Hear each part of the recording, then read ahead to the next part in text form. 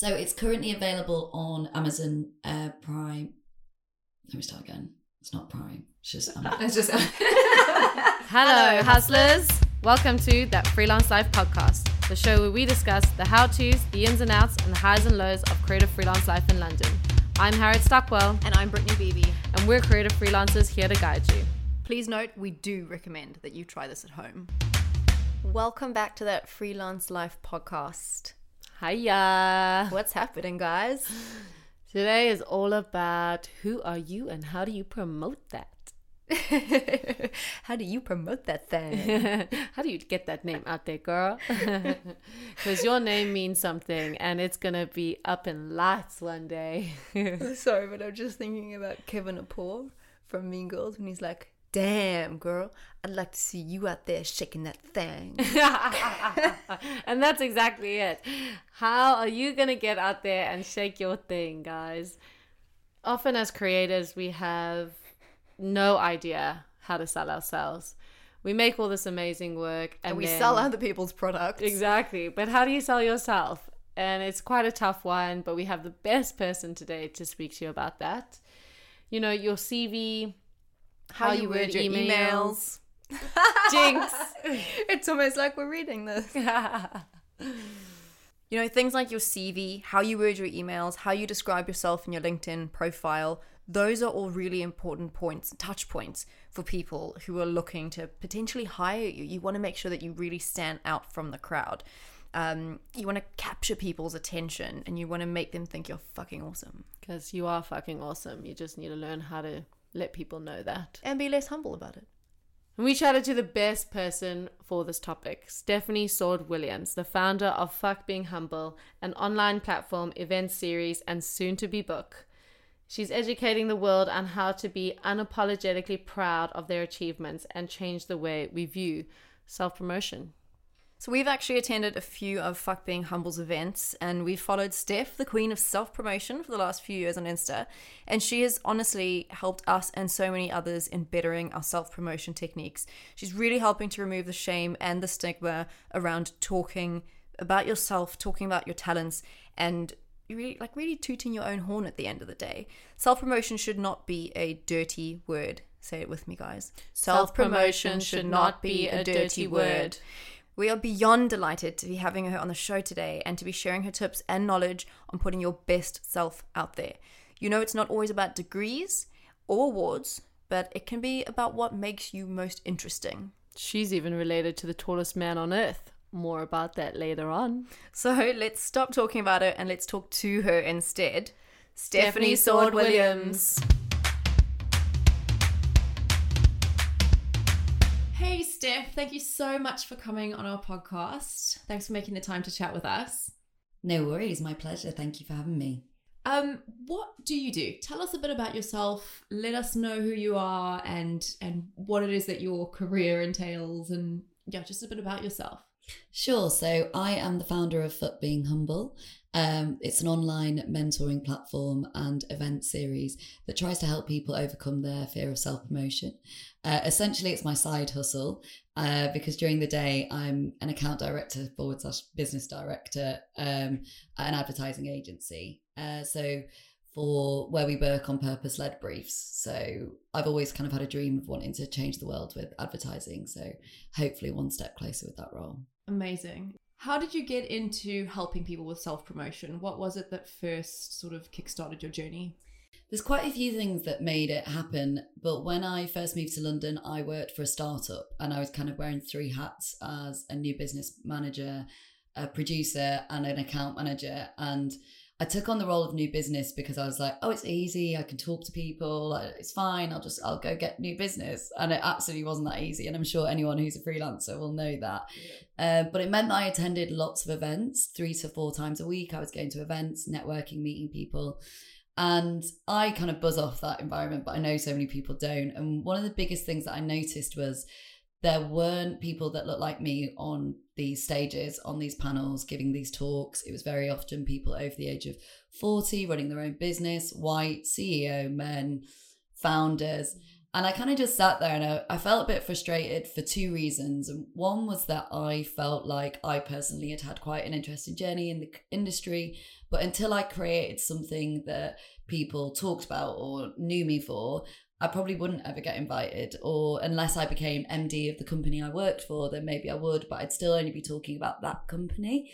So there was one side of me that felt frustrated because actually I just wanted to share where I'd been and to hopefully help other people. But the other side of me that I was frustrated by was that I was going to a lot of exhibitions and galleries and cool events and Unicode, Tate Lates and all those things. And I was seeing really cool illustrators, writers, photographers, everyone on the rise. And I was thinking, where are these people? Why are they only on Instagram? Why are they creating really cool profiles, but they've not actually made it on the stages to give talks? And particularly when a lot of them, are more my age, so under 30. So it was a combination of the two. And it's not for it to be a sob story, but when I first moved to London, I didn't know that many people. So on a weekend, I just started working, and it was probably a bit of loneliness, but also just I wanted to keep myself busy. And I was so inspired with everything that was going on in London that I thought, well, maybe I could start my own. It was definitely on the rise of side hustles and girl boss and all that stuff. So I just started making some notes and working on weekends and thinking of how could I help this? How could I put the two together? And I really like the idea of creating a space that would help people with self-promotion. Ultimately, working in advertising, I've learned how to tell stories for both brands and people.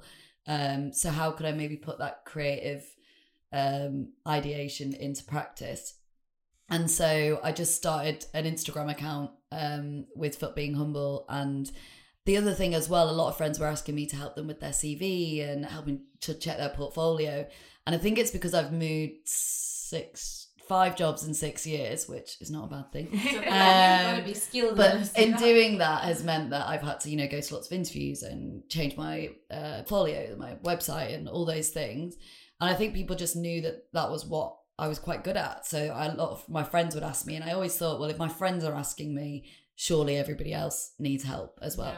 But yeah, it just started as an Instagram account, mainly because I had an addiction to Instagram. And I thought, we all do. I better channel this more positively. And so I basically just started sharing like tips on your CVs and your portfolios and how to prep for interviews and those sorts of things.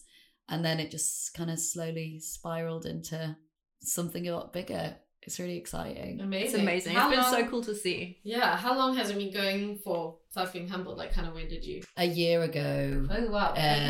So my first event that I did was a year ago, September. And about a year and a half ago. So it grew really quickly. I think one of the biggest things, and I'm really grateful for it, was because of the name Fuck Being Humble. Obviously, it caught quite a lot of attention. And before it even started running my events, I got approached by a journalist to do a feature on the platform. And it turned out the feature was for the Times. So they ran a double page spread in the newspaper and online. And it was probably the start of the platform getting noticed. Naturally, with it being in the Times, there were some people that didn't necessarily agree with the message. But then from there, a week later, BBC World News contacted me and was like, we want you to come on the show. And Amazing. I went on TV, live TV.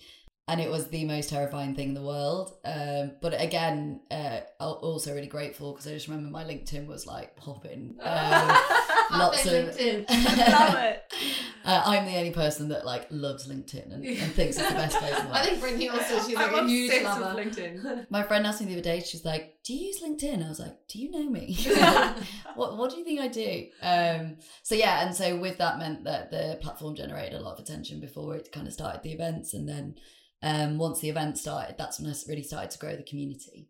Yeah, and how did you come up with the name Fuck Being Humble? So this is a really, I get a lot of stick for it, and I do constantly wonder, did I make the right decision? But I think I did. I think there's a study that's called the Confidence Gap, and it shows that in interviews, women will say they can only do 5 out of 10 things, but men will say they can do 10 out of 10 things. Yeah. And there's lots of other studies where women are too humble, basically, and we know that that's a barrier that slows us down. We know that it affects us with imposter syndrome, and it affects men as well. But there were a few names I toyed around with. Like I love R&B and Destiny's Child in particular. So I was going to say my name because, you know, you want people to say your name. But I remember telling people fuck being humble and them going, yeah, I love it. And some people being like, oh, like you may be going to scare a few people. And I was kind of like, it's my style. I can be a bit abrasive. And there's some amazing platforms that, you know, do swear and get away with it and stuff. But for me, and it's one of the biggest messages that I try and push with the platform is, fuck being humble doesn't have to be this outward facing badge. It is literally a mindset to help you claim your worth. Like that is the slogan for me. Is if I don't really mind if you do or don't like the word or saying fuck being humble as a saying, but it's more about what it instills to make you feel confident to go to get what you deserve. And I think that's the biggest thing that I get upset about when people judge a book by its cover. It's like, well, actually, if you attend an event or if you read the content, I'm not by any means telling people that never to be humble. I don't, of course I think you should be humble. I think very often we are too humble and we let it overtake what we could achieve. Yeah, absolutely. And it's like an empowerment as well. Which is really definitely. Great. And I think that is it. It's giving you that empowerment. It's that the minute you can meet someone in a, networking situation or in an interview or whatever, it's literally thinking in my head, I'm going to fuck being humble and I'm going to tell this person what I do and what I'm good at. But it's definitely not something that you get a megaphone out and you're like, look how amazing I am. And so how do you actually promote yourself? Because, you started Fuck Being Humble and you have all this really great knowledge of how to help other people self-promote themselves, but how do you self-promote yourself?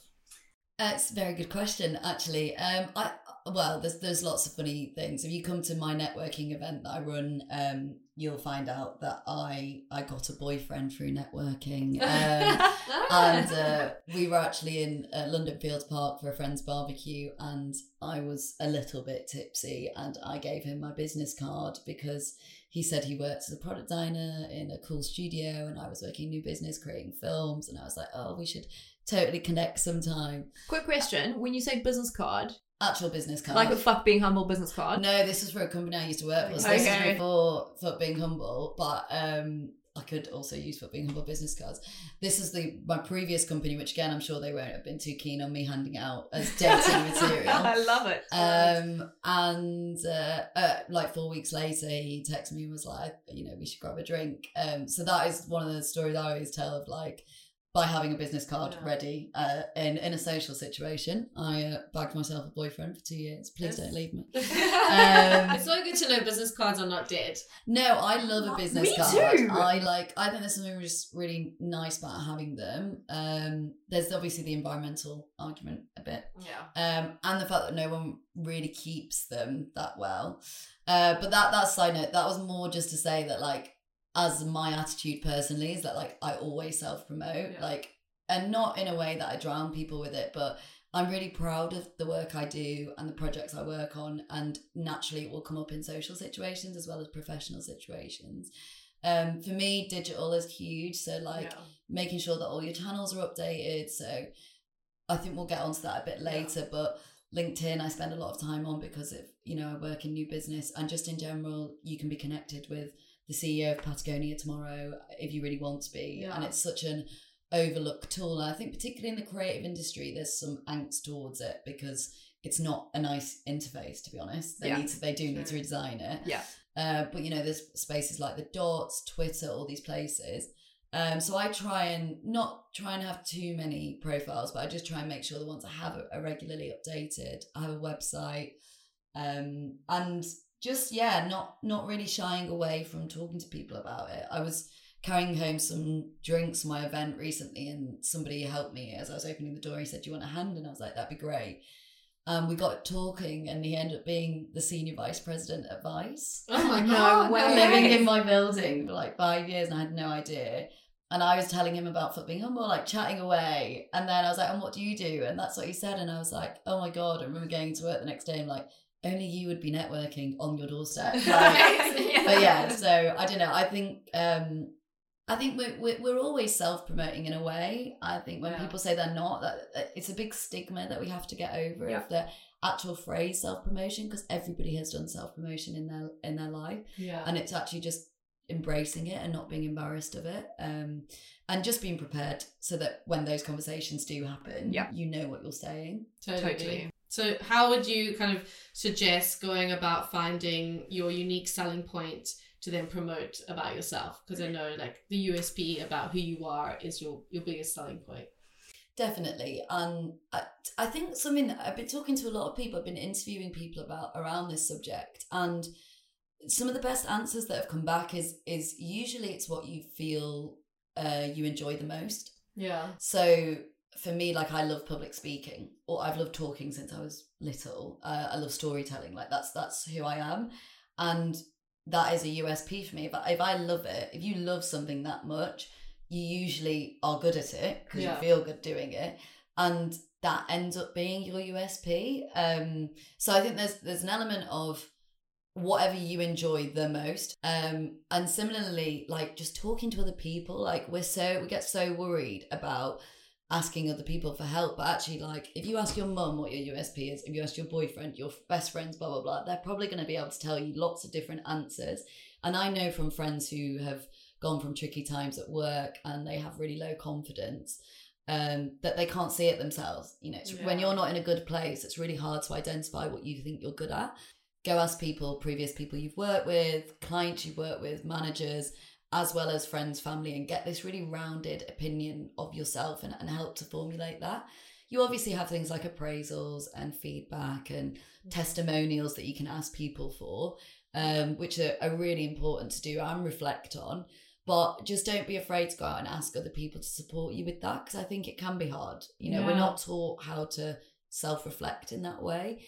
But also, you know, just make note of when people are complimenting you, and, you know, have a little notes bit in your phone that says like, oh, this was the feedback I got, or someone really liked this feature that I presented in a meeting. Like, what does that say about me? And, you know, who am I as a person if I'm putting that forward? And sometimes a lot of it is once you've recognized something, you need to then go, so why has that happened? So someone said they really liked what I presented. Why is that? What have I like maybe stumbled upon that they haven't seen before? And and what does that say about me? And why have I chosen to work on that? You know, like it's like the 5 whys game, just questioning that and just giving your time to have the headspace for that. Because I think it's so easy to feel like we just don't have the time for it. But when you do prioritize it, it makes such a difference to the way you promote yourself. Totally. I couldn't agree more. Confidence wise, I think confidence really trips people up. Is, you know, if you're at a networking event and there's someone that you want to go and talk to and you feel really apprehensive about it, I mean, are there any techniques or tips that you could share with people about feeling more confident and putting themselves out there? Yeah, so one of the biggest things for me, and I use it for myself, is preparing. It's like always preparing. I do have a line which is blag now, worry later. Yeah. That's more once you're prepared anyway. But for me, if I'm going to a networking event, I will always research who's speaking. I'll research what's going on in the news in that topic. I will have my own opinions on what's being spoken about, so that when I get there, I can, you know, speak to that speaker I've always wanted to speak to or talk to. And it's so easy. Like, I've done it. I've been late to events. I've got my phone out very slyly, Google News the person that is speaking, and been like, oh, they've just released a book, and then gone up to them at the end and been like, oh my God, how's your book going? You know, like, you don't have to be like hours and hours and hours of prep, but you do, the more time you spend before going into those situations, the better you will then come across and feel about going over to them. So I think preparation ahead of it. I also think, like, again, it's this like paralysis of fear, and like I coined the phrase FOS, the fear of sounding stupid. But what we actually run into is FOBG, which doesn't sound as good, but FOBG is the fear of being generic, and that's what we have to worry about. Is if we are so hung up of sounding stupid or saying the wrong thing to something, you're either gonna sound boring and not come across as the personality that you have, or you're gonna never speak to that person again. And I just think, you know, particularly in London, but in general, there are so many other people in the world. Like, you have one bad thing, like, I don't think anybody's going to say, I met one person, it ruined my career.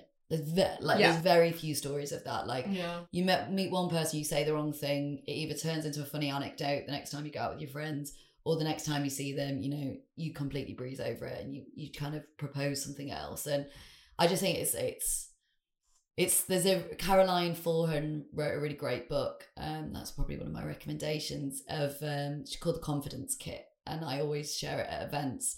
And she talks about the difference between competence, confidence, and self-confidence. And she says that we are very often too hung up on being competent in something before we're confident in it. Yeah.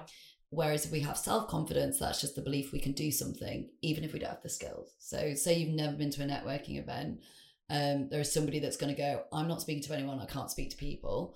And there's someone that's going to go, I can speak to people, I don't know this person, but I can talk to people, I'm sure I can do it.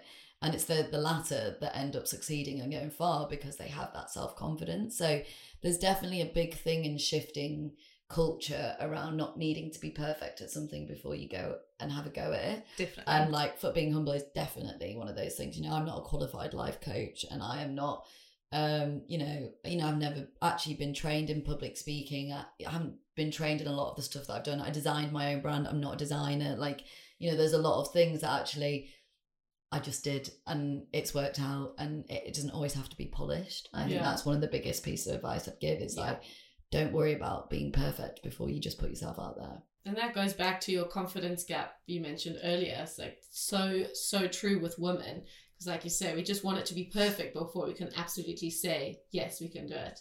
And it's trying to put that aside. And with women as well, there's something called the mama bear effect, where we are much better at promoting other people, other females, other women. And that's like our maternal thing of like, oh, Sharon did a great job today. Look how great her stuff is. Like we are better at doing that than we are ourselves. So yeah, I kind of just think we need to take a dose of whatever the men are doing. And props to them. Like, you know, it's no man shaming. It's like they get there further, quicker, higher promotions and higher levels. So clearly we need to step up a bit. Totally. You know, I saw a meme the other day that was like, I just want to wake up every morning with the confidence of a mediocre white man. Yeah, so great. So great. What would you say would be sort of the best way to be noticed by someone you're trying to reach out to? So this is a really timely question, and I'm really glad that it's come up on today's podcast. So I mentioned my boyfriend earlier. He is a product designer, and one of the things that he struggles with is always wanting to stand out and do something different. And he's been wanting to change jobs, and one of the things that we talked about was, well, how could you cut through? And, you know, he wanted to apply for studios in Europe and the States and all these different places. And we kind of had like a brainstorming session where we like, right, well, what could you design a new product for them? Could you do this? And, you know, there's cost and there's time and there's all of that. And he ended up just designing a booklet, a physical printed, beautiful booklet. It was his portfolio, but in print. And, you know, his work is incredible anyway, but, you know, for each project he explained what he did. And I think that's another myth of people saying pictures will speak for itself. Like, no, it won't. Like, no. Especially in the creative industry. What did you do? What was your part in it? And I think it's just like, why undersell yourself like that? Like, of course it could speak for itself, but imagine what that copy could do to elevate it. So obviously, you know, so Tom designed this beautiful document, sent it out, and on the same day, a dream company came back to him and said, we'd love to give you an interview. That's amazing. Since got like 3 or 4 different interviews and is through to, you know, 3rd or 4th stages. And I genuinely do believe it is because he cut through by giving something physical and hand delivering it to those places, you know, not Europe, but the ones in the UK. So there's that, but then there's also things like, you know, so that I think there's the smaller things like that, but then there's also just things like literally calling up the company and finding out who the person is you need to speak to and asking for the right details and finding out, you know, when they are looking to recruit things. It's like we just send an email and we expect things are going to fall into place, and it's just not how it works. Like that we should always be thinking about how we could go above and beyond. And it doesn't have to cost you loads. It doesn't. I heard recently a really nice example where someone created a bespoke Instagram post for a job application and sent it through when they interviewed it. You know, like there's things like that where it's like, how could we use the tools available to be just pushing a bit further. And if nothing else, it's just having like your portfolio nicely done, it's having your About Me done, it's having 2 to 3 solid projects, it's having all your, you know, social media profiles up to date and all those things. Like, if I'm reading Stormzy's Murky Movement book at the minute, and he always says, and it's a really like important thing, is like, just get the basics right, and then the rest, you know, should sell itself. But if you just make sure you get the basic stuff right, then people will respect you for that, and then think anything else you do above and beyond is like even better. Yeah, 100%. I once had a photographer stand outside our agency wearing a SpongeBob SquarePants outfit to try and get noticed, and we gave him a job, actually, like 3 other jobs after that. But it was just that little bit of effort that he made to try and be like, hello, here's my portfolio, and I really want to be noticed. I love it, and I mean, I'm a bit cheesy like that, and I think you have to be careful with the execution, because I think that's when it can go a bit Gillette. But I saw an incredible one, which I highly recommend anybody going to watch. It's Can I Write for Sprite? It's like a music video this guy made to work for Wieden and Kennedy's in New York. Amazing. And he did a full on like film production thing where it's like there are about 6 different scenes in it. The equipment he must have used for it was amazing, and he's a copywriter, and one of their biggest clients was Sprite, so he did a whole rap to a hip-hop beat. That's incredible. All saying like, and the lyric is, can I write for Sprite? And then he like pours Sprite on himself. It's like really funny. It's very American, very cheesy. Okay, yeah. So for us Brits, we might struggle with it, but there's just something, again, it's like, how could you not give that person something? Not even like a meeting, you know? So yeah, I think, and also just like going places, like one of the things that I always laugh about is I went on holiday to New York, and I really want to work in New York. It's always been a dream. And I mean, it's not a successful story, but I just like walked into all the offices in New York that I wanted to work in and was like, hi, I need to have a meeting with the managing director. Of course, I didn't get past security, but there are like funny stories that came from it. And also just that whole thing of like, you know, it was a funny failure. Like it didn't happen, but at least I had the audacity to go in and just start like demanding interviews. I mean, in hindsight, I probably would have done a bit more preparation on that one, but yeah, I just think like we just kind of bow down quite quickly and just assume the worst when we don't get a response straight away. And actually, there's so much we could be doing regularly to cut through if you just give yourself the time to think about it. Yeah, absolutely. And what do you have to lose, really? Exactly. I think it's not being afraid of that failure, right? It's like, what's the worst that could happen? You get stopped by security and they're like, no, ma'am. Which was me, So when we actually reach out to people that we'd love to work with, do you have any tips that we could use to kind of, or like points that we could cover to really get your point across to the people that you're wanting to work with or for? Yeah, definitely. I think when people approach, there's a few things that I struggle with when people approach me about wanting to work with each other. Is very often it's like, I want to work with Fuck Being Humble, and then there's no body copy. Or there's like, hi, love what you're doing, would love to collaborate. And I'm like, on what though? Yeah. You know, like, I know it sounds really basic, but just be really clear on like who you are, what you can offer, and what you can offer them. Like, why should they take the time to even carry on reading the rest of the email? And make sure you get to that point within the first line. Like, hi, I'm X, I'm a writer, I do this, I'd love to help you on this. Like, just be very clear, because that's going to be the deciding factor on whether they carry on reading any further. So I think there's that. I think making sure that you qualify yourself digitally, because it's the first thing they're going to do is stalk you online. It's the first thing I do when anybody contacts me, is just to make sure that this person's legit. Really. So make sure that everything that you say you are in this email is represented online. And then also and obviously with a brand like Fuck Being Humble, I probably would say this, but just avoid being too polite.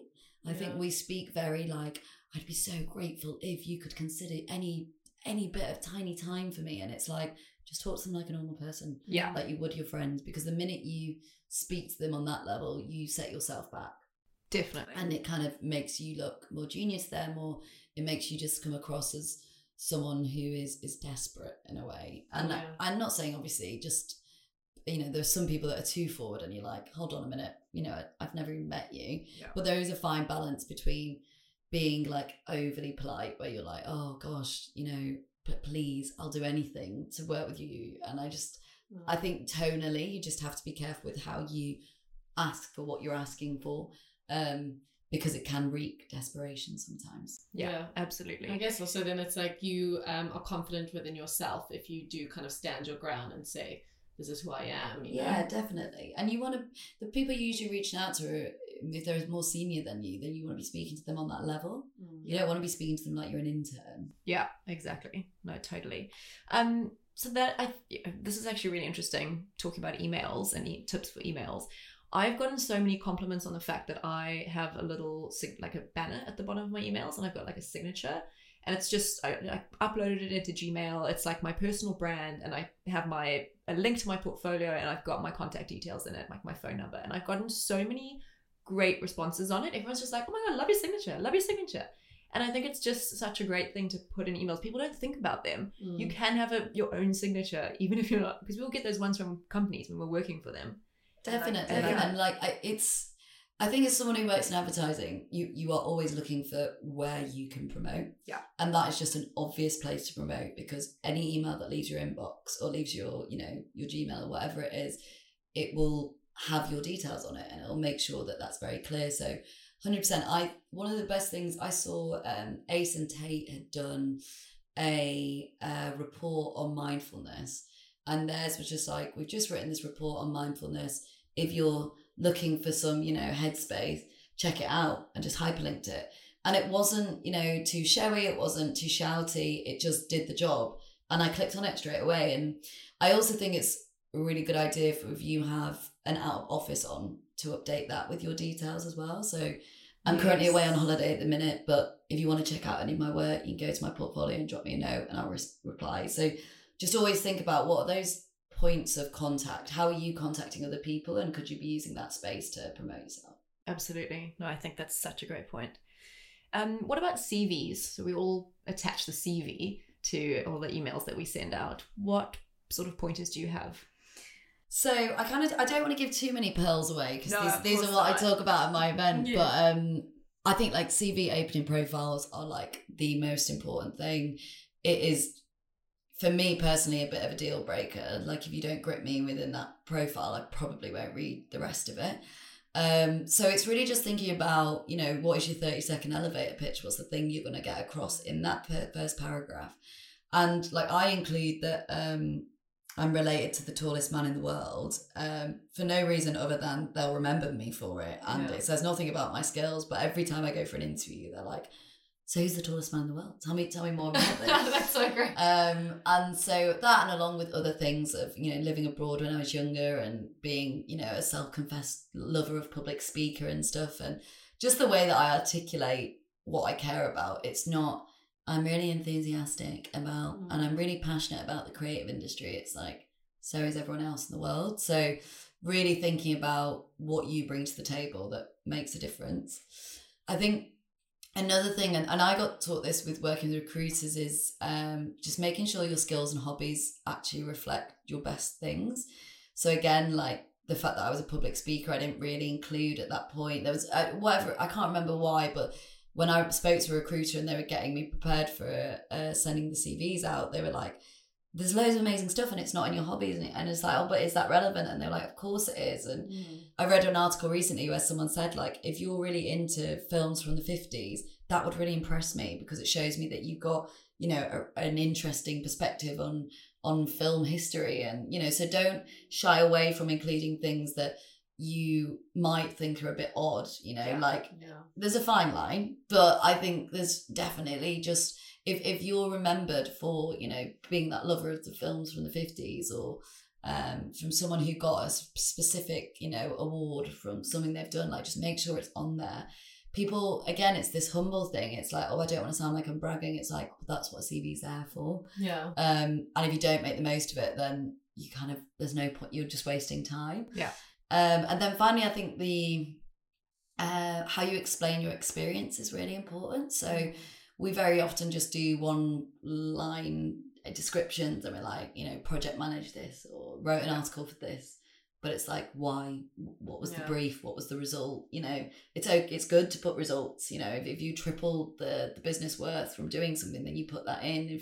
If you were able to offer a new proposition for the company because of the work you've done, put that in. You know, there's lots of little things that, again, it's that why game of like, why did that happen? What was good about it? Why would these people care about it?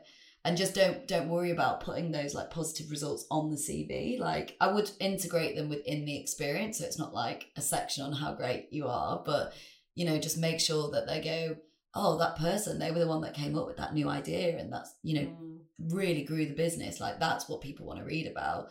But when it's really factual, it's quite hard to read. And for me, it's frustrating because I know that when I've got friends who do it, I'm like, but you're so amazing in person, and you're just not putting yourself on paper well. And it's definitely something that I would like to support more people with, because it is a hard thing to do. And if no one's ever taught you, you just don't know. Yeah.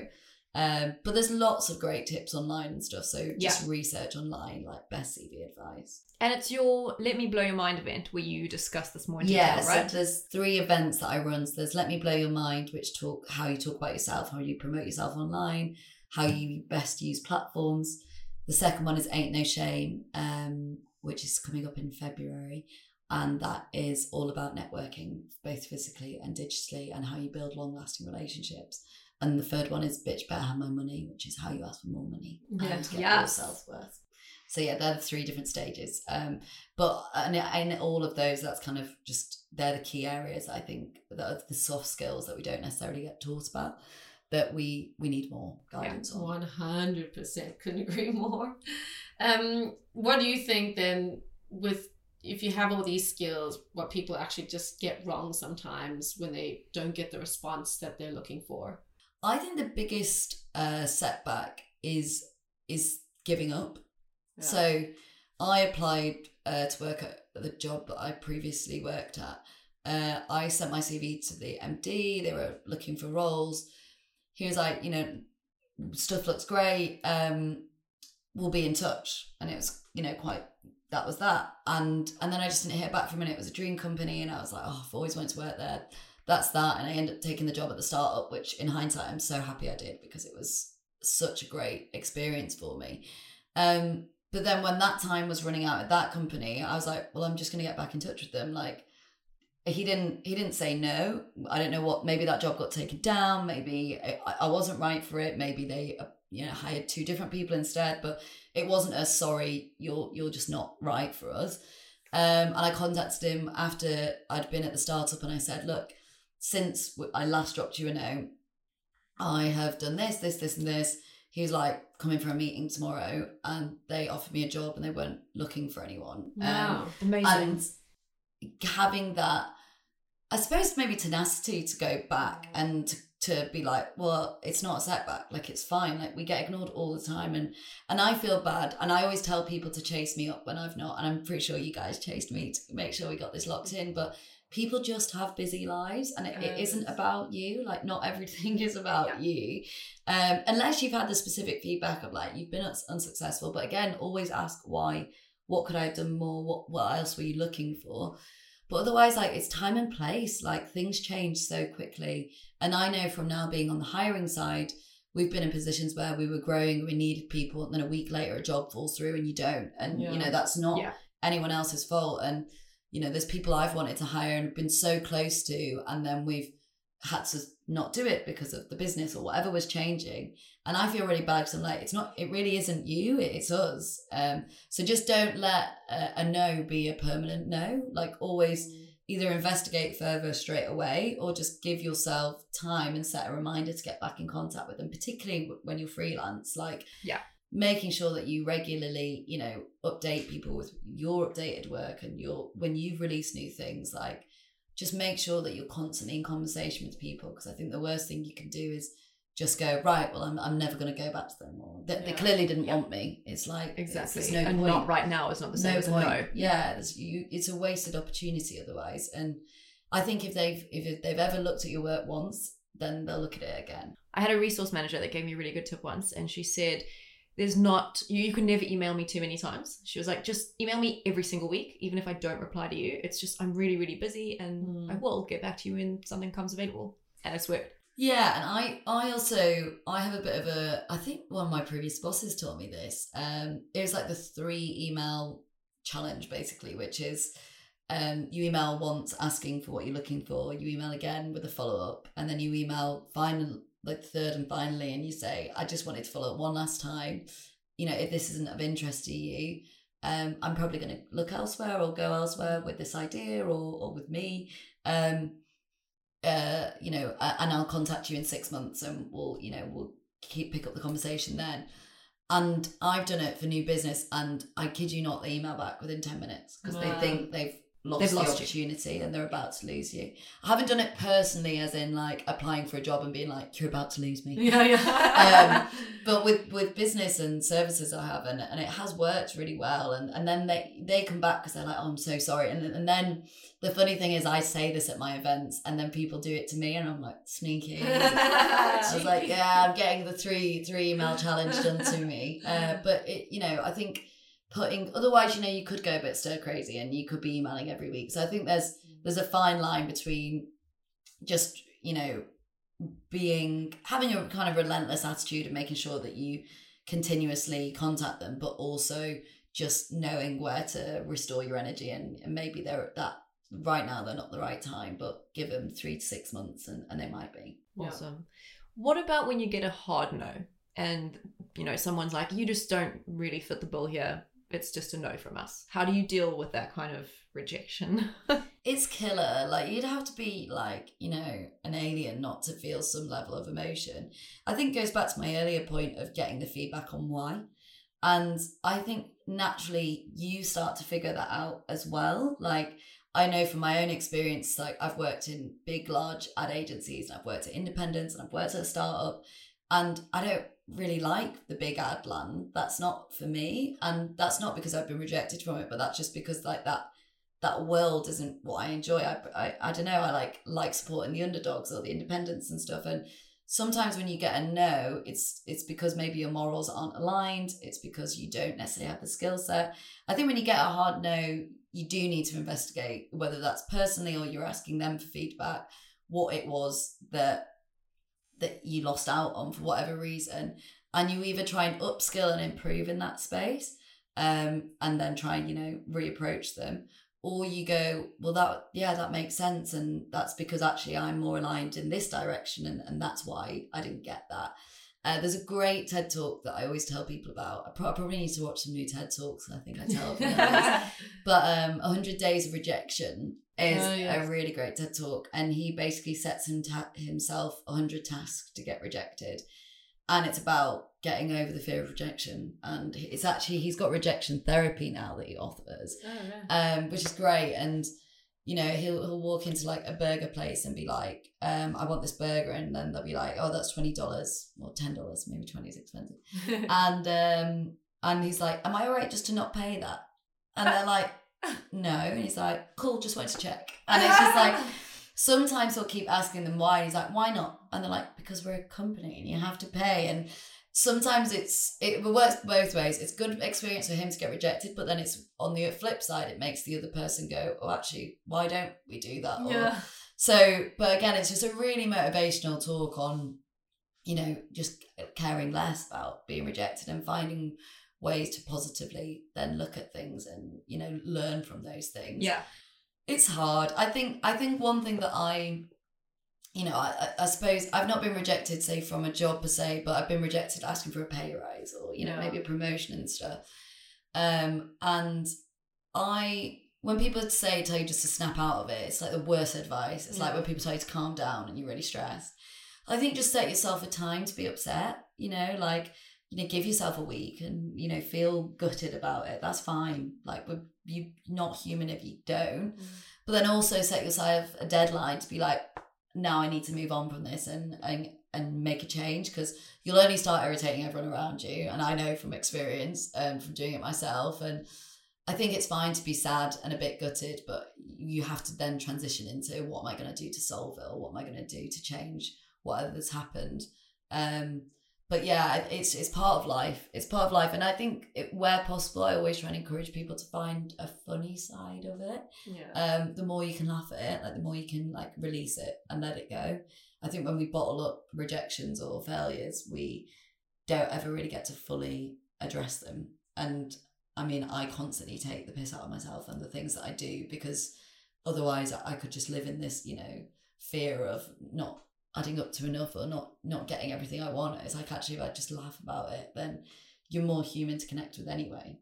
100%. Silver lining sometimes. Totally. So always find a silver lining. And then I guess, with the same feelings of rejection, you also have, these down feelings of having an imposter syndrome. And I guess like how would you kind of deal with imposter syndrome? I mean, something that you do is probably put yourself in uncomfortable positions all the time, and to kind of have that self-belief in yourself, how do you... Yeah, like I have a ridiculous amount of self-belief, but I 100% struggle with imposter syndrome. Like, I think people who say they don't, I'm like in awe of, because there are so many points where you struggle with it. And someone said that the thing that I think that rings true to me personally is the way that you should look at imposter syndrome is not about yourself and whether you're good enough. It's about what could happen if it works.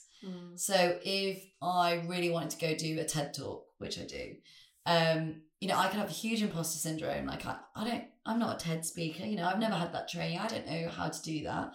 But imagine if somebody listened to my talk and then quit their job and had a happier life from it. And I feel that about my own events, not that they're on a TED talk scale, but if I can help just one person in the room, then it's worth it, right? Because then at least somebody's been affected by it. And I think so often imposter syndrome is about your own issues, and it's about how other people perceive you, how you think other people perceive you. And actually, to flip the narrative, you could focus on how other people could perceive you once you've done this thing you're scared of. But I've heard loads of great pieces of advice around imposter syndrome, like make loads of notes about what you have achieved so that you can go straight back to that whenever you're feeling in moments of low. Be aware that, everyone goes through it. Like everyone has been through it. There's, whether it's asking for more money, I'm sure your bosses asked for more money and didn't get it at some point. Like I'm sure people have asked for promotions and didn't get them. Like people have felt like the odd person out in the room. Everybody in the room has probably felt that feeling. So you can either let it be the hindrance, or you can be like, I'm not alone in this. But I also think, as a piece of personal advice that I'd give is just to make people aware of those insecurities. So, like if I felt nervous about talking in meetings, I'd probably tell my boss about it and just say, like, just so you know, sometimes I feel nervous talking in meetings because I feel like I'm maybe inexperienced in comparison. And either they'll know to be able to support you, a good manager should support you and either help you with that, or they'll be there to like give you ways to chip in different ways, or, tell you different ways that you could use your voice. So I think we bottle up, and it's the same goes for mental health issues and all these things. We bottle these things up rather than just letting people know what we're going through and helping them. Because I personally believe that if someone came to me and said that they struggled in those areas, I'd do everything I could to make them feel like they could achieve in those areas or be supported. So just don't be a martyr with it. Yeah. Like just let people know that's maybe where you do feel like an imposter, and see how they might be able to help. I think that's a great point, because often, again, just being open to speaking about it and sharing how you feel. Because again, with the confidence, with everything we talk about, it's just everyone's not been taught how to really speak about it. Totally. That's really good. Yeah, absolutely.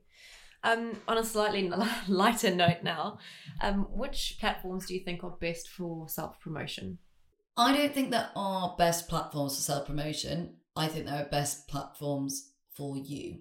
Yeah. So I would say having an up-to-date LinkedIn account is really important, because any companies you want to work for, they're going to be on LinkedIn, like 100%. So you don't have to be posting and sharing and doing lots of things, but just making sure that's up to date is just like first and foremost, because that's usually the first thing that comes up on a search, and it should be up to date.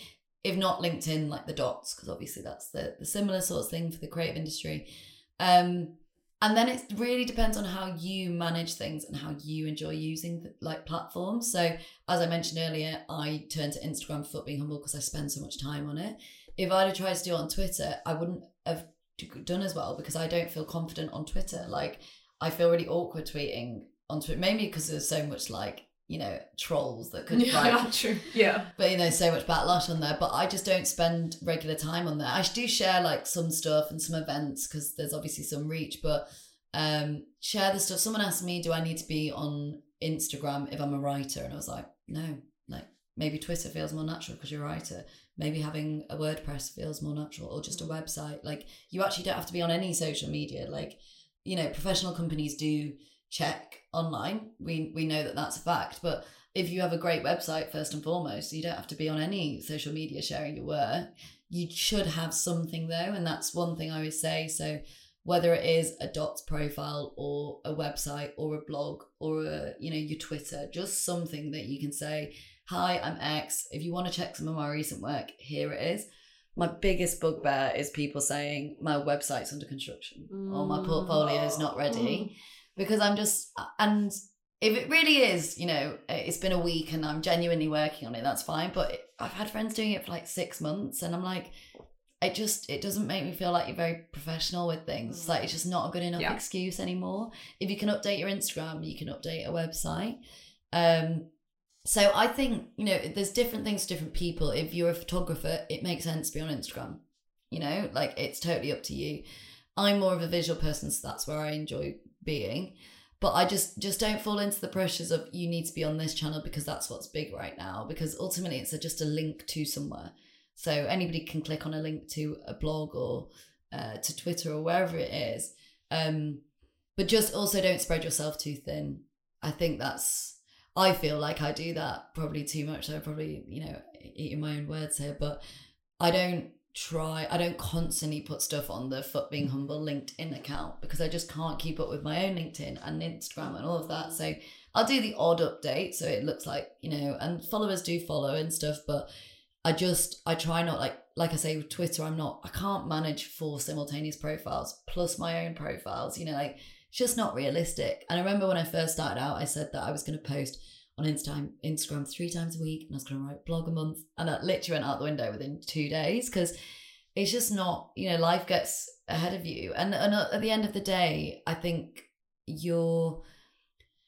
really important to get it out there, but nobody's waiting for it in that way. So like, remember not to put your pressure under yourself. Like, I haven't done a post this week. It's like, no one's going to die. Yeah. Like, just, we're not saving lives. Like, we're not doctors. If you're in the creative industry, if you are a doctor, then, you know, save some lives. But I think we fall under the social pressures way too much. And I am, you know, my own worst enemy. I do it too, but I've definitely started to learn to pull back a bit more. And like, it's Christmas, I'm not going to post anything. And ultimately, everybody else doesn't want you posting things anyway because they don't want to be felt guilt tripped or anything like that. Yeah. That's so true. And this is literally something I have dealt with this week. Like, exactly that, of feeling this pressure to be like, I have to put something out there, and like, new year and new start and work. And I was literally having a conversation with my little brother who's getting into the creative industry, and he also had this issue. So I do feel like this is just something so prevalent and so good to hear that you don't have to. No one's going to die. No, definitely not. I think it's so often yourself who puts pressure on you. 100%. So there's the social, you know, I must post new year, new me post, but then nobody's actually breathing down your neck. Like, it's you, it is you. So I kind of feel like you're in control of how much pressure you put under yourself. Yeah. What is the best thing that has happened to you from self-promoting yourself? Success stories.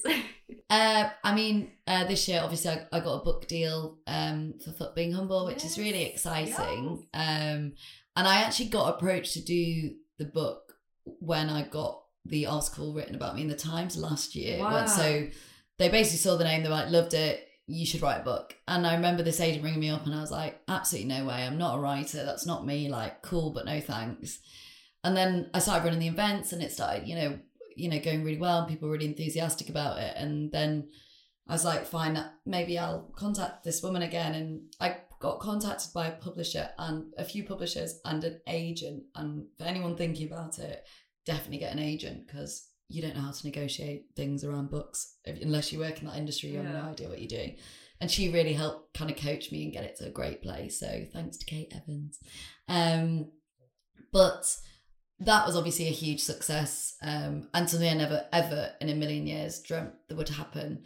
I'm still kind of dreaming about it. It comes out in May 2020, which is this year. It's exciting. But also I'm imposter syndrome about that, and absolutely petrified of people reading my work, and it's all like I'm absolutely so scared about that. But that was an amazing opportunity that I got this year. And then I also spoke at Cannes Lions Festival this year, which I've kind of idolized for years, and it was a really random, but again, this all comes down to networking. I spoke on a panel, and in fact, there's so many layers of networking. When I first started my platform, I went to an event and there was a technical glitch. Everyone knows this story because I always tell it, but there was a technical glitch, and they said, does anybody have any movements they want to stand up and share? And I stood up and shared Fuck Being Humble. It was like 2 weeks old. I posted 3 things, and I was like, I'm looking for new followers. I'm looking for an event space. And in that room, I got like 100 new followers. So many people were like really like responsive towards it. And sat behind me was this lovely, lovely woman. And she was like, oh my God, I love the idea of your platform. It's great. I was like, oh, what about you? And she's running a female-led platform. And I was like, what's your full-time role? And she's like, oh, I work at Cannes Lions Festival. And I was like, no way. And I was like, oh, we should stay in contact, sort of thing.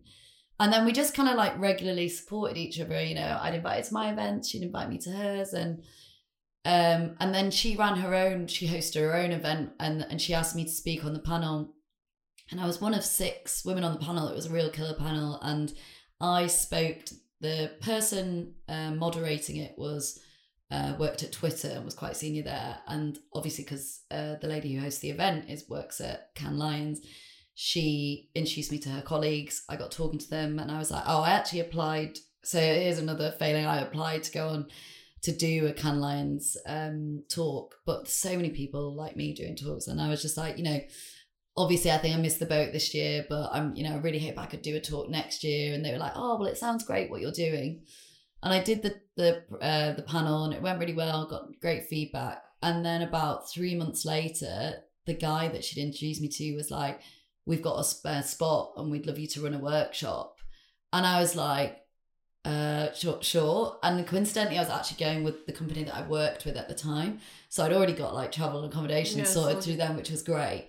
So I ended up doing a workshop in 34 degrees heat. It was awful. It was like on the roof, on the sun terrace, with an amazing workshop host called Emily Hinks. She runs Mischief Makers, and they're a really great platform to follow. And that was quite surreal because, something that so many people want to speak at, and we only had a small stage, and it was like a small little section, but it was definitely a big moment. And then just like it feels weird. I've spoken for Google and Unilever and British Red Cross and Bumble and big brands in this past year.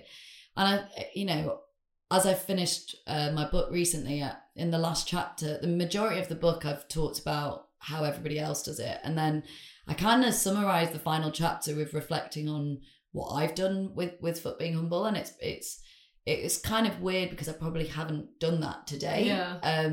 As much as I would like to. You kind of have the pinch me moments, like, did that just happen? But you kind of just you're so busy, you just keep going. And then it was only when I started like writing all this down, I was like, shit, this just happened in a year, through literally making an Instagram account and everything. I didn't put any paid spend behind the content I pushed out. Everything was promoted on Eventbrite. Like I did what everybody else is trying to do, but I think maybe it hit a zeitgeist and it's something that people are interested in. But everything has just come from, networking, building those connections, constantly putting myself out there, not worrying, telling random people walking into the building what I'm doing. Like I think like I want to be living proof of what I'm saying works, and it isn't, it's not as hard as it has to be. And most importantly, I want to be telling people who are, 18 and younger, so that they start their journey this way. Because it kills me when I do workshops and a 50-year-old woman comes up to me, she's like, I needed to hear that. I've probably held myself down for the past 10, 20 years. Like, that's where I'm like, oh God, if we could flip the narrative sooner and we could get people more comfortable with self-promotion at a younger age, particularly people from disadvantaged backgrounds or, women, and just making people understand the importance of it. then that would just be a bit of a dream come true. So I think there's been so many milestones. I think one of the other ones for me is just the incredible people I've met along the way. Yeah. And I'm so proud of the people that I've had on my panels and that I've interviewed and that are featured in my book. And it's like, again, I probably wouldn't have met these people had I not have started the platform. So like in the space of a year, I think I've probably accelerated my career quicker than I would have ever done just working in a full-time job. So I don't know, I think if you've got an idea, then just go for it. Yeah, amazing. We often say to each other, it's about being in the ring rather than standing outside and just wanting to be in it. Definitely. And I think on that note is people always like, I need to find a way to stand out. And that is a really good point, but like, don't let that be the reason you're not in the ring. Yeah. Because that's everybody sit on the sidelines waiting, before they found that special secret sauce. And it's like, you're just wasting time. Like, you don't have to have everything, crossed and, knowing everything to be able to stand out. Like sometimes you just have to get yourself in, in that movement, and then the rest will come. 100%. And you've spoken about a few recommendations. Any other books or TED Talks or tools that you can recommend that really help? Yes, there's a great book called Creative Confidence, and it's the founder of IDEO. It's a really cool product-led company. Him and his brother wrote it, and it's really interesting different stories about how you build creative confidence. So I would highly recommend that as a book. For networking and like new business and stuff, there's a great book called Never Eat Alone, and it's sort of saying why no conversation or no email should ever be a cold one. It should always be warm, and there's ways that you can do that. The Art of People by Dave Kepperman is a great book. I really enjoyed that, and he talked about how him and his wife got their whole wedding sponsored through contacts. That's what you need. And literally, and they ended up having it in a baseball stadium, and they got their flowers sponsored, they got their drinks from Bacardi, they got all of this, they got a wedding, and because of that they generated buzz online for all of these people that supported them, and so that, and that's literally just through like networks and putting yourself out there and asking people. So that's a great book. And then another TED Talk that I always share is Pro Wrestler's Guide to Confidence, which is a great one where he talks a bit like you were saying about being in the ring, of when you're in the ring, just dial yourself up a bit, like be that bit more confident, because you just need that almost alter ego energy to get you through. And then anything Brené Brown is great. Yes. Vulnerability and shame and all those things. Like, she's absolutely phenomenal. Her Netflix show was amazing. And I laughed, nearly cried through it. It was just, so great. I think there's tons. The list could go on. So we touched a little bit on your book that is going to be coming out. Can you tell us where we'll be able to get it from, when it's going to come out, when is it being released? So you can get the book on Amazon and Waterstones, available for pre-order at the moment, and it's like 60p cheaper, so total bargain. Also, a lot of people don't know that pre-orders are the distinguishing factor between your book being a success. So if you're even in like a slightly bit intrigued, please pre-order, because it makes the book more successful somehow. I don't know. And then, I've literally just finished it. My deadline was the 1st of January. So I finished it over the Christmas break. Congratulations! Well done! I mean, it has to go through the line by line edit. So, what I finished is getting all the content down. So I started it in May. So it's been like 8 months of intense writing. And then it will be officially available on the 14th of May, and I will have a big launch party. So I'll try and get that sponsored. Amazing. If you follow us at Fuck Being Humble LDN, that's where all the updates for the events are and where the book launch details will be. And if anybody wants to collaborate or can see a good opportunity to collaborate on the event or any of the kind of potential opportunities, then please just drop me a note. Super exciting, and it will also be an audio book, so amazing. You'll be able to listen to it audibly. Although I'm shitting it because I hate hearing my voice back, and I hate reading like that. So I can public speak because I can essentially make things up. When you've got to read line by line, it's like quite intense. So they'll be out 14th of May. Amazing. And one piece of advice that you wish someone had given you earlier on? So one thing that I remember a recruiter said to me that was great was, don't ever feel like you're too junior to add like a CEO or an MD or a founder on LinkedIn or other channels, because actually if you connect with them and then you start liking their articles or resharing what they're doing or posting your own work and they could see it, like you've started a relationship. And it sounds stupid, but like I was going through my LinkedIn contacts the other day and I was like, oh, I didn't know I was connected to that person, blah, blah. And there's like quite a few students I'm connected to and stuff. And if they contacted me, I'd be like, oh, well, we're connected, so we must have spoken at some point. So it sounds really minor, but it's such a big thing. And I remember when I was more junior, I used to be like, oh, there's no way I could add the MD of that company. Like I'm way too, why would he connect with me? But actually just add away, and where you can engage with what they're posting, and make sure you're posting yourself so that you're kind of using that two-way conversation.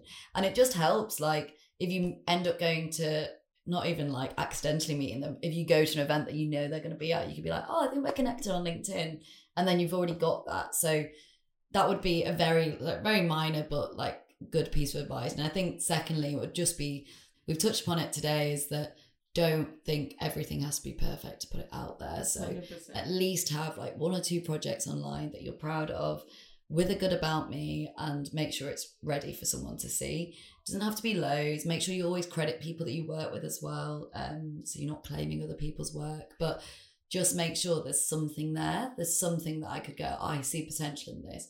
Because having nothing and having a website in progress, it's a big turn off. So always try and make sure you've got a good online reputation. Yeah, actually, I just remembered I got my very, very first job at Saatchi & Saatchi because I accidentally emailed the MD thinking it was just someone who worked there. Love that. That's and so it was great. the MD, and he was like, I'm not the right person, but I'll pass your stuff on to the ECD. And I got my first job. Ask the MD of Saatchi & Saatchi For a job. For an internship.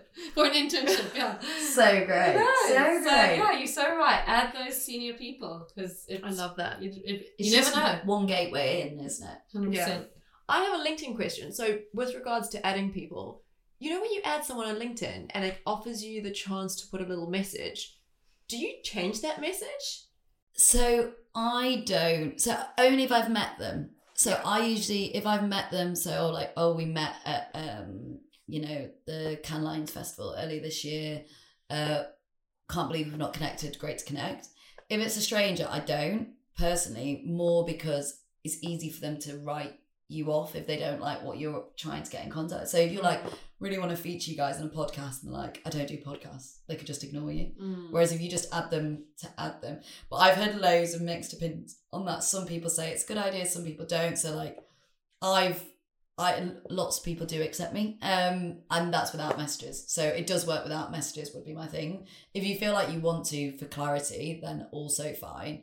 I also just have a bit of a bugbear. I kind of feel like they're usually selling me something if someone's messaging. It's usually either a job or it's like, oh, I really want you to take my services, and it's like, just keep it a bit ambiguous, and then once you've made the connection or once you've built up a rapport, then you could drop them a note. But I don't think you need it. Yeah. And where can we find you? So what's your Instagram? How can we get hold of you? We've got, I'm Stephanie SW, Stephanie with an F, for my personal accounts for Twitter and Instagram, and then it's Foot Being Humble LDN, because someone had already had Foot Being Humble. It's so upsetting. And that's on Instagram. I kind of don't really have a Twitter, and then LinkedIn, obviously Stephanie Sword Williams and Foot Being Humble. So, and the dots. So there's quite a few places, but I'd say Instagram is where I do the most updates and stuff. So if you follow me on there, that's the best place. Awesome. So to wrap up, we always do you win some, you dim some, and this is where we chat about our wins for the week, which is our win some, and then something that hasn't gone so well for us, and then we eat dim sum. So I will kick it off with my own. So I've been really grateful this week to start the new year off with a new freelance contract. So I have work, that's my win sum. My dim sum is that I hate the work I'm doing. It's not because the job isn't great. I think it's just because it's not the right maybe brand for me to be working on. But I've realized this week that a lot of people have been saying, you're really lucky to have the job come in at all. And I'm trying to flip my perspective on it and change my thought process from being lucky to being grateful. Because, you know, these are relationships that I worked hard to get, and I've worked hard at maintaining, and that's why I was top of someone's mind to contact me for this job. So it's just something that I'm trying to work on, like instead of lucky, being grateful. Love that. That's really important. That's good. Mine for the week is, I guess, on the negative, the dim sum is I haven't had work, and I've just been feeling, I think, a little bit like sluggish and depressive because of, you know, that kind of come down from the hype of Christmas and New Year. But I guess the flip of the winsome is it's only, what are we on, the 5th of January, and we're interviewing you, and this is such an awesome and amazing experience, and we've been coming to your events for the past year, and it's just, I think everything that you've been saying is so important, and I'm so glad people get to hear this, so thank you so much. That's lovely, thank you. And then finally, my dim sum is that I'm chasing payments, which is like the bugbear. And I kind of, you also forget, don't you? Like, I think that's one side of like freelancing, side hustling, all of that. It's like the finances are so stressful. So stressful. And like, I'm obviously in a lucky position where I have a full-time job, so I'm not dependent on it right now.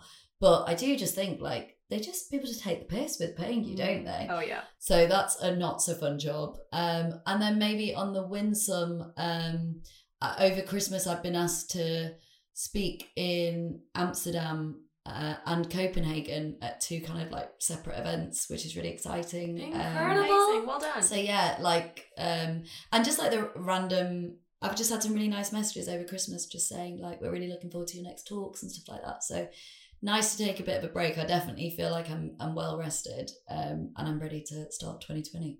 Incredible. Well, thank you so much for jumping on this new year with us.